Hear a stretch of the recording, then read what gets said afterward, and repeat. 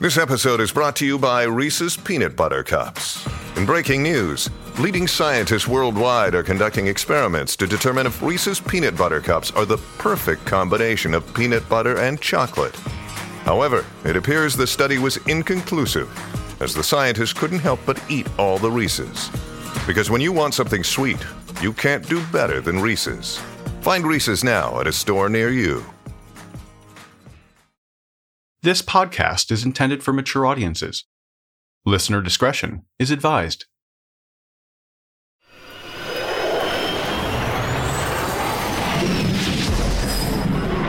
Imperative Entertainment.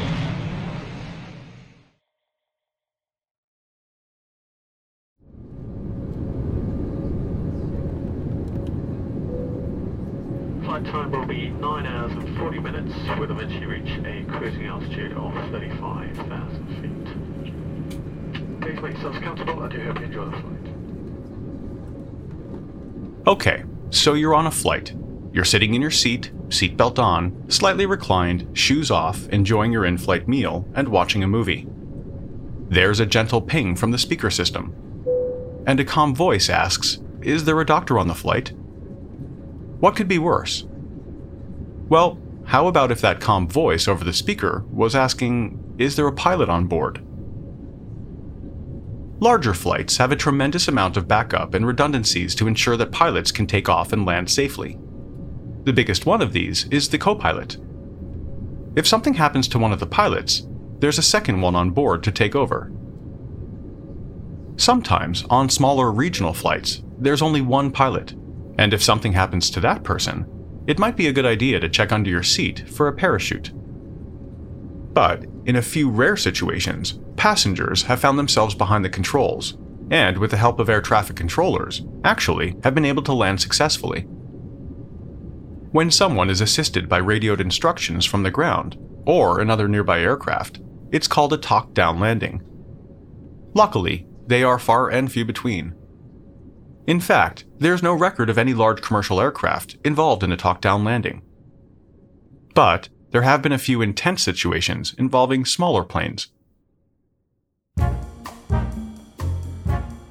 In March 2001, Rowan Atkinson, the actor famously known for playing Mr. Bean, was caught in a decidedly unfunny situation when the pilot of the Cessna 202 he and his family were flying in lost consciousness. Atkinson was vacationing in Kenya with his wife and 2 children. On March 23rd, the Atkinson family was traveling from the resort in Kenya to Nairobi's Wilson Airport. Nearly 45 minutes into the flight, at an altitude around 16,000 feet, their captain passed out. As the plane rocked back and forth and started to nosedive, Atkinson unsuccessfully tried to revive the pilot. The comedian got serious and sprung into action, taking over the controls. In his role as Johnny English, the bumbling British spy, Atkinson's character was forced to fly a helicopter, but in real life, the actor had never flown anything. Incredibly, he was able to keep the plane airborne. While Atkinson was quickly learning how to fly, his wife attempted to revive the pilot. She tried shaking him and splashing him with water, but when that didn't work, Atkinson tried a more hands-on approach. A few slaps across the face did the trick. When the pilot came to, he was completely unaware of the terrifying events that unfolded only moments earlier. The pilot was soon well enough to take over the controls, and was able to complete the flight, making a safe landing in Nairobi.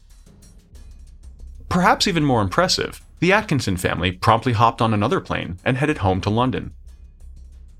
Comedian or not, missing your connection is no laughing matter.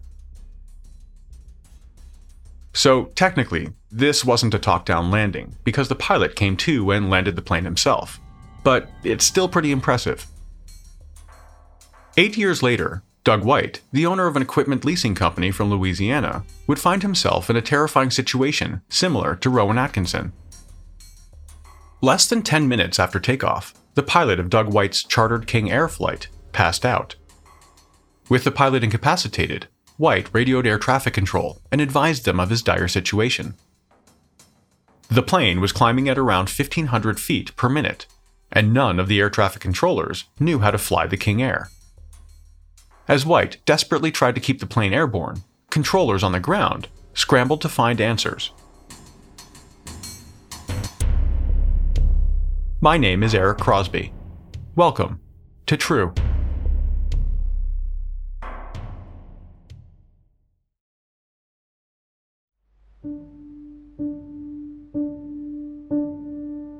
In April 2009, 56-year-old Doug White, his wife Terry, and their 2 teenage daughters were in Florida attending a funeral.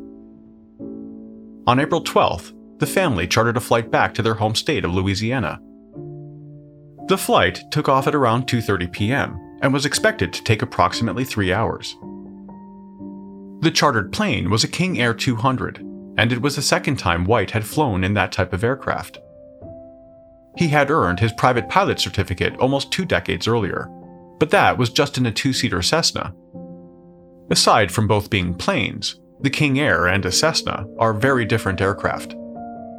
For one thing, the King Air was much larger than the Cessna 172 White flew in. It had more seats, multiple engines, an autopilot setting, pressurization, and fly-by-instrument capabilities. The King Air was 3 times faster and 5 times heavier than anything Doug White had ever flown. Just a few months before he and his family chartered the King Air flight home, Doug White had started flying again. He had just logged another 150 hours, bringing his total flying time to about 230 hours. A respectable time in the sky, but in the world of aviation, that's a baby step. But having just taken up the hobby again, White was excited for the chance to sit in the cockpit on the flight back to Louisiana. As he sat next to the pilot, White was taking it all in.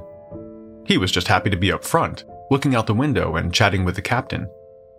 He was asking questions about the instrumentation. White later said that it was just a random thought that led him to ask about the communication system.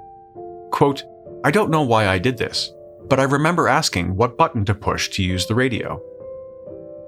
That would prove to be a great question. The person at the controls of the chartered King Air flight was 67-year-old Joe Cabot, a former U.S. Air Force pilot.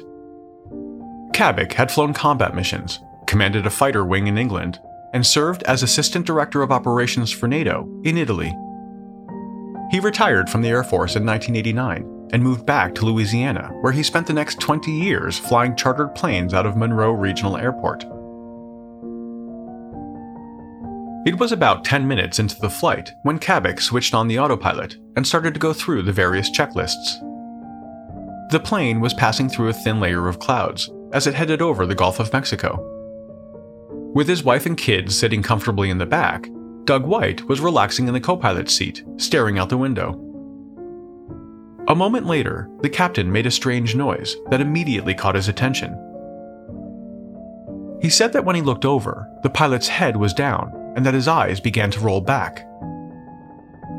With his hands still resting in his lap, the captain was no longer moving, and it wasn't clear if he was even breathing. White yelled for his wife Terry and asked her to come up front to the cockpit. He explained that Joe Cabot was unconscious, and he was worried that the pilot might fall against the controls. Terry tried to move him from the small cockpit, but he weighed over 200 pounds, making it virtually impossible. Instead, she pulled the harness straps as tight as possible to keep him upright. With the only pilot unconscious, Doug White leapt into action.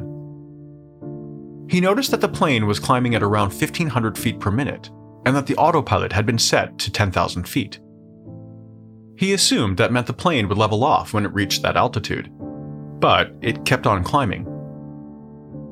White had never flown higher than 7,000 feet, and was now quickly on his way to doubling that. Running out of options and unfamiliar with all the dials and switches on the instrument panel, he did recognize one button right away: the radio. Wasting no time, he pressed the transmit button and was immediately connected to the Miami Air Center.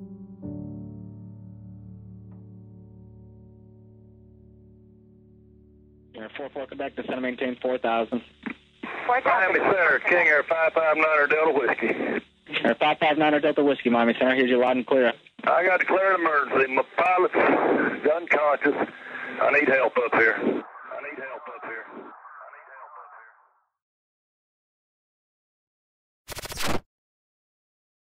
Hey, it's Ryan Reynolds, and I'm here with Keith, co-star of my upcoming film, If, only in theaters May 17th. Do you want to tell people the big news? All right, I'll do it. Sign up now and you'll get unlimited for $15 a month and 6 months of Paramount Plus Essential Plan on us. MintMobile.com/switch. Upfront payment of $45 equivalent to $15 per month. Unlimited over 40 gigabytes per month. Face lower speeds. Videos at 480p. Active Mint customers by 531.24 get 6 months of Paramount Plus Essential Plan. Auto renews after 6 months. Offer ends May 31st, 2024. Separate Paramount Plus registration required. Terms and conditions apply if rated PG. Afford Anything talks about how to avoid common pitfalls, how to refine your mental models, and how to think about how to think. Paula, while certainly you can mess up on $1 million a year, it is far less likely than it is on $30,000 a year. Right. I would meet wonderful people that were struggling with a budget that was super tight. It was 100%. You need to make more money. Make smarter choices and build a better life. Afford Anything, wherever you listen.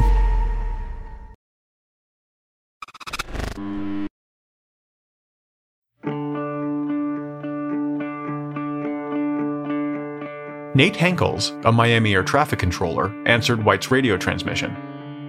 I need to get this thing on the ground. I'm flying the King Air. And are you at the cockpit now? I am co-pilot C. Air 9 Delta Whiskey, understand you are able to fly an aircraft? Single engine. I need to get off this. I'm going through 11,000. I need to get level. Henkels asked him to confirm what altitude the plane's autopilot was set to. Yeah, right. Can you tell what altitude it says it's going to climb to? The altitude said it's 10,000, but I'm going through 13 now. I should have leveled off at 10, so how do I stop that is what I want to know. Henkels told White to maintain an altitude of 12,000 feet, but neither of them knew how to do that on the King Air. While the air traffic controller tried to find help, White again expressed concern about his increasing altitude. Still climbing through 14,000. No, autopilot once again says 10,000. I've already busted 10,000. I'm steady climbing. I need to stop the climb.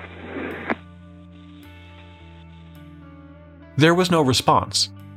It was radio silence. Stay with me, Miami. Let's go. White later said that he tried to stay calm and listen to the air traffic controllers. He said, quote, "It was a focused fear, and I was in some kind of a zone that I can't explain." After what must have felt like an eternity, Henkels finally replied, saying that they were working on a solution. Just then, his supervisor arrived with Lisa Grimm, an air traffic controller and a pilot. Thankfully, Grimm had experience flying a King Air, but only for 2 hours. It was enough, however, that she was able to instruct White how to disengage the autopilot. I disengaged it. I'm flying the airplane by hand. Once the autopilot was off and the plane had stopped climbing, Doug White's focus turned to descending and landing. You find me the longest, widest runway you can, ma'am. While Lisa Grimm was busy assisting White, the other air traffic controllers quickly and efficiently worked to reroute planes, clearing a path for the King Air flight to land at the International Airport in Fort Myers. Spirit 461, contact Miami approach 133.77. 3377, Spirit 461. American 2234, contact Miami approach 120.5. 20.5, American 2234. Vonto 108, descend and maintain 8,000, next flight down. Hurry down to 8,000, Bonner 108. Citrus 86, descend and maintain 11,000. 11,000, Citrus 86. 458 Hotel Charlie, contact Miami Center 127.2. 472, Hotel Charlie.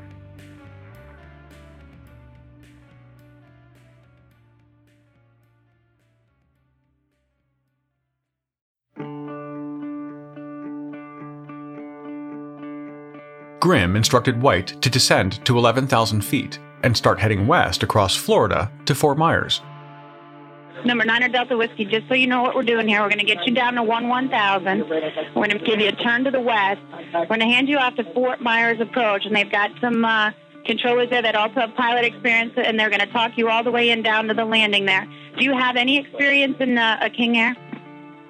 Negative. All right, number 5 Delta Whiskey, you're doing a real good job. Just keep you doing a very good holding your heading, a real nice descent there. just to put your mind at ease. There's good weather at Fort Myers. There's no weather.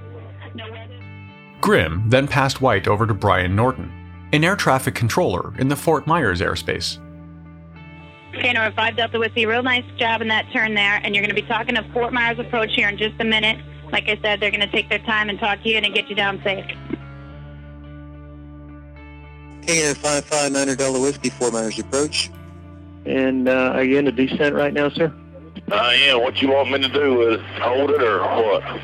Actually, if you can, we can just start a descent down to 5,000, and we're getting some help from another pilot that's familiar with the airplane. We'll get you some information. Well, this is a King Air 200. Hoping for a break, Doug White tried engaging the autopilot again, but it didn't do what he expected. Instead of flying straight and level, the plane started turning north. They were now heading toward Jackson, Mississippi, where Doug was supposed to be dropped off before the rest of his family continued on to Louisiana. So with autopilot no longer an option, he had to fly the plane manually. And November 9 Delta Whiskey, are you using the autopilot or are you flying the airplane? Me and the good Lord's hand flying this 9 Delta Whiskey. 9 Delta Whiskey, how many souls on board? 5. 5? Okay, thank you.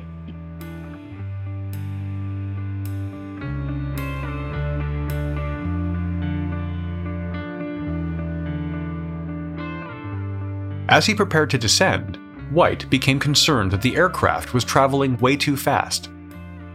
Yeah, I need to slow my descent down. That's 2,500 feet per minute here. I need to get my throttle set for this descent. I don't know where to set it at. 9 Delta Whiskey, they're telling me you can slew the heading bug. Do you know how to do that? No. Okay, no problem. Nearly 20 minutes after Doug White first made contact with air traffic control, a pilot arrived who was certified to fly a King Air. His name was Kerry Sorensen, and he came prepared with manuals, cockpit layout schematics, and flight checklists. He started giving instructions to Norton. The controller then relayed those instructions to White. As the King Air flight descended to around 5,000 feet, he was heading on a direct path toward the Fort Myers airport. When he was just 8 miles away, air traffic control confirmed that he was cleared to land. Yeah, 9 Delta Whiskey, it'll be runway 6. It's a 12,000-foot runway, so you're going to have plenty of runway to work with. And we got equipment standing by, and it's all yours. Understand. Got dead pilots inside me. Norton later said that while he did hear it, he did not want to acknowledge that the pilot was dead. The controller said that he wanted to keep White talking and to make sure that his head was in the game. And 9 Delta Whiskey, just want to verify you do have the autopilot off. I got the 2 black buttons on disengaged, which is down on the console. Okay, sir, thank you. And 9 Delta Whiskey on the instrument panel, is there a landing checklist? No, I'm not worried with that right now. I'm heading 1 toward 0 at 6,000 right now. I can put the gear down and the flaps. Okay, that's good. That's good information. Do you know where the flap control handle is? I do. I don't know what setting to put them on. Okay, I'll get you that information in just a moment then. And 9 Delta Whiskey, make your final approach speed 120 knots indicated. You've got time for that, though. You're still 6 miles out, but 120 knots will be your final approach speed. As he approached the 12,000-foot-long runway, he said, quote, "There were buzzers, amber lights, horns. It was like a circus. The only thing I was concentrating on was keeping the airspeed up and the wings level. You know, just fly the plane." 9 Delta Whiskey, more information for you. It's just easy with the power as you get close to the runway to keep the nose up, keep the power on it, but easy in and out with the power. They're very responsive, so you'll get a lot of response out of it. And once you make it onto the ground, just center line with the rudder pedals, you kill the throttle and maximum braking. And ground speed looks good. You have plenty of runway, sir, so if you got to add a lot of power to make the threshold, that's fine. You got 12,000 feet of runway. Wind check again. 340 at 3 knots. It's almost come. 9 Delta Whiskey, Roger. It looks good from here. Good job. It ain't over till it's over for you. It ain't over till it's over for you.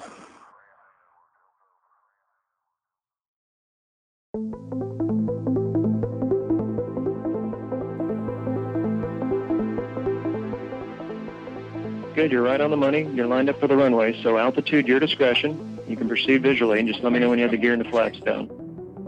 First notch down, the flaps, 9 Delta Whiskey. When I touch down, if I ever touch down, do I just kill the throttle or what? That's correct. When you touch down, slowly kill the throttle. 9 Delta Whiskey, the runway's all yours. Incredibly, it was a textbook landing. Or as textbook as it could be, given the situation. Still, the touchdown was smooth, and the plane stopped with plenty of runway left in front of it.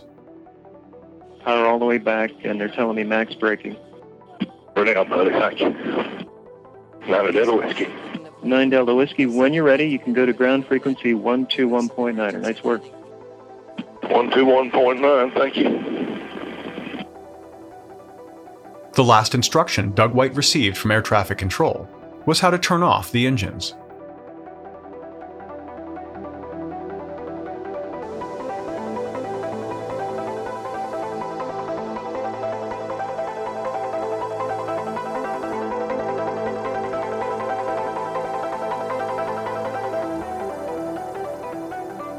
In total, White flew the plane for roughly 45 minutes.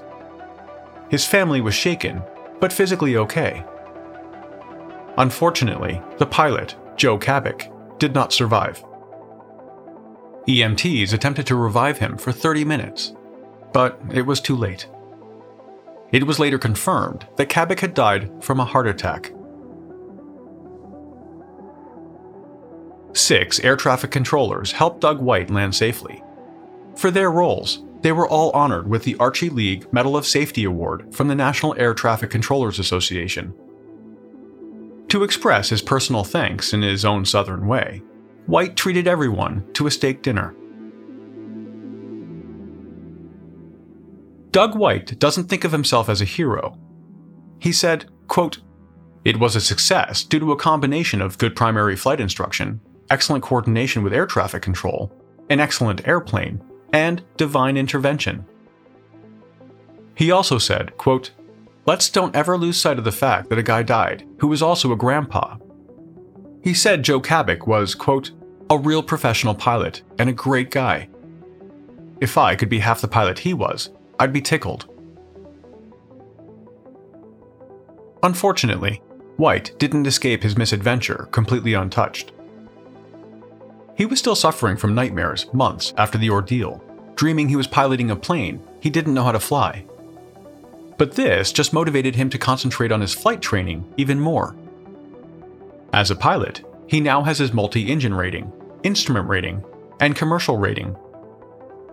Just to be sure though, he also frequently takes to the skies in a King Air plane. You know, just for practice.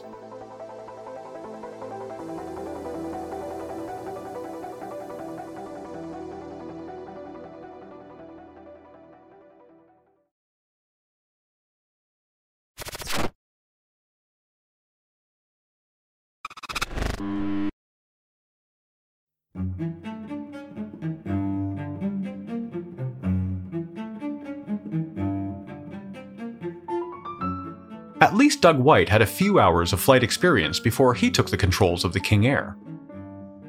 Unfortunately for Max Sylvester of Perth, Australia, he had a lot less.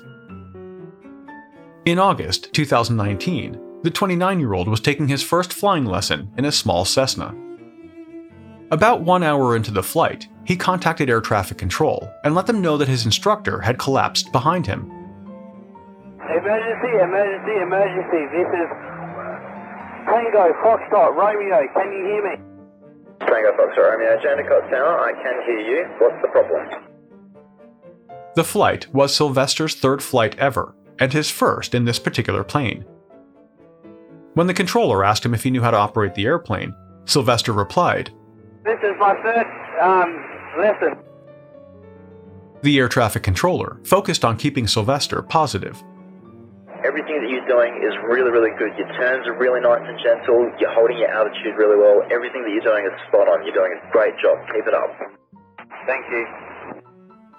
When the controller told him that he was doing a great job, Max Sylvester replied, "Yeah, well, my flight instructor did say that I was the best student he's had." I hope they don't think I'm paying for this flight. Yeah, no, if they make you pay for it, I'll pay for it with my own wallet. You really have to applaud his sense of humor in a stressful situation like this. This time we're going to land it, okay? Nose down towards the threshold, nose down. Nose down more, nose down more, nose down more, nose down more, nose down more. Perfect, perfect. Power off. Raise the nose gently. Raise the nose gently. Hold it on. Hold it, hold it, hold it, hold it, hold it right there. This is perfect. Hold it, hold it. Very gently start braking now. Gently start braking now, and you're down on the ground. You did it, mate. Well done. That's amazing. You've done so well. Just hold it right there. You've done absolutely an amazing job. Well done. Sylvester was able to safely land the plane, much to the relief of his wife and 3 children, who had been on the ground watching the entire time. Thankfully, the instructor pilot was revived and was in stable condition in the days following the incident. With his feet back on the ground and his young son in his arms, Max Sylvester still can't believe what happened. Only in movies that you would hear about something like this happening. The student pilot back at Jandakot Airport today after the mid-air ordeal that's made headlines around the world. I'd hope I'd make it, sort of fight and flight. That was it. Adrenaline. The young father was forced to take the controls in the cockpit when his instructor suffered a medical episode and passed out on Saturday. Making the situation all the more tense, he was trying to keep the instructor upright and breathing. Thanks to his calm handling of the situation, Max Sylvester received his first flying solo certificate. This, however, is probably not the way he thought he would earn it. Tango Foxtrot Romeo, congratulations on your first solo. As he was descending, the air traffic controller reminded Max Sylvester of what he, as well as Doug White and Rowan Atkinson, could all take away from their talk-down landings. Well, we definitely have a story to tell at the end of this.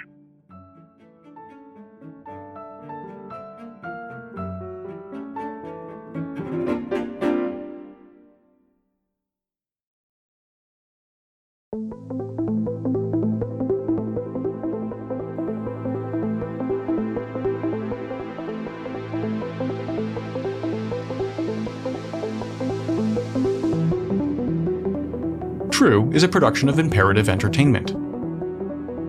This episode of True was researched and written by Haley Gray. The executive producer is Jason Hoke of Imperative Entertainment. Cover art and design was created by Jenna Sullivan. True was created and is produced by me. Comments? Questions? Get a hold of us at podcasts@imperativeentertainment.com. A huge thanks for listening, and for all of your amazing reviews and ratings. I'll be back next week with another episode.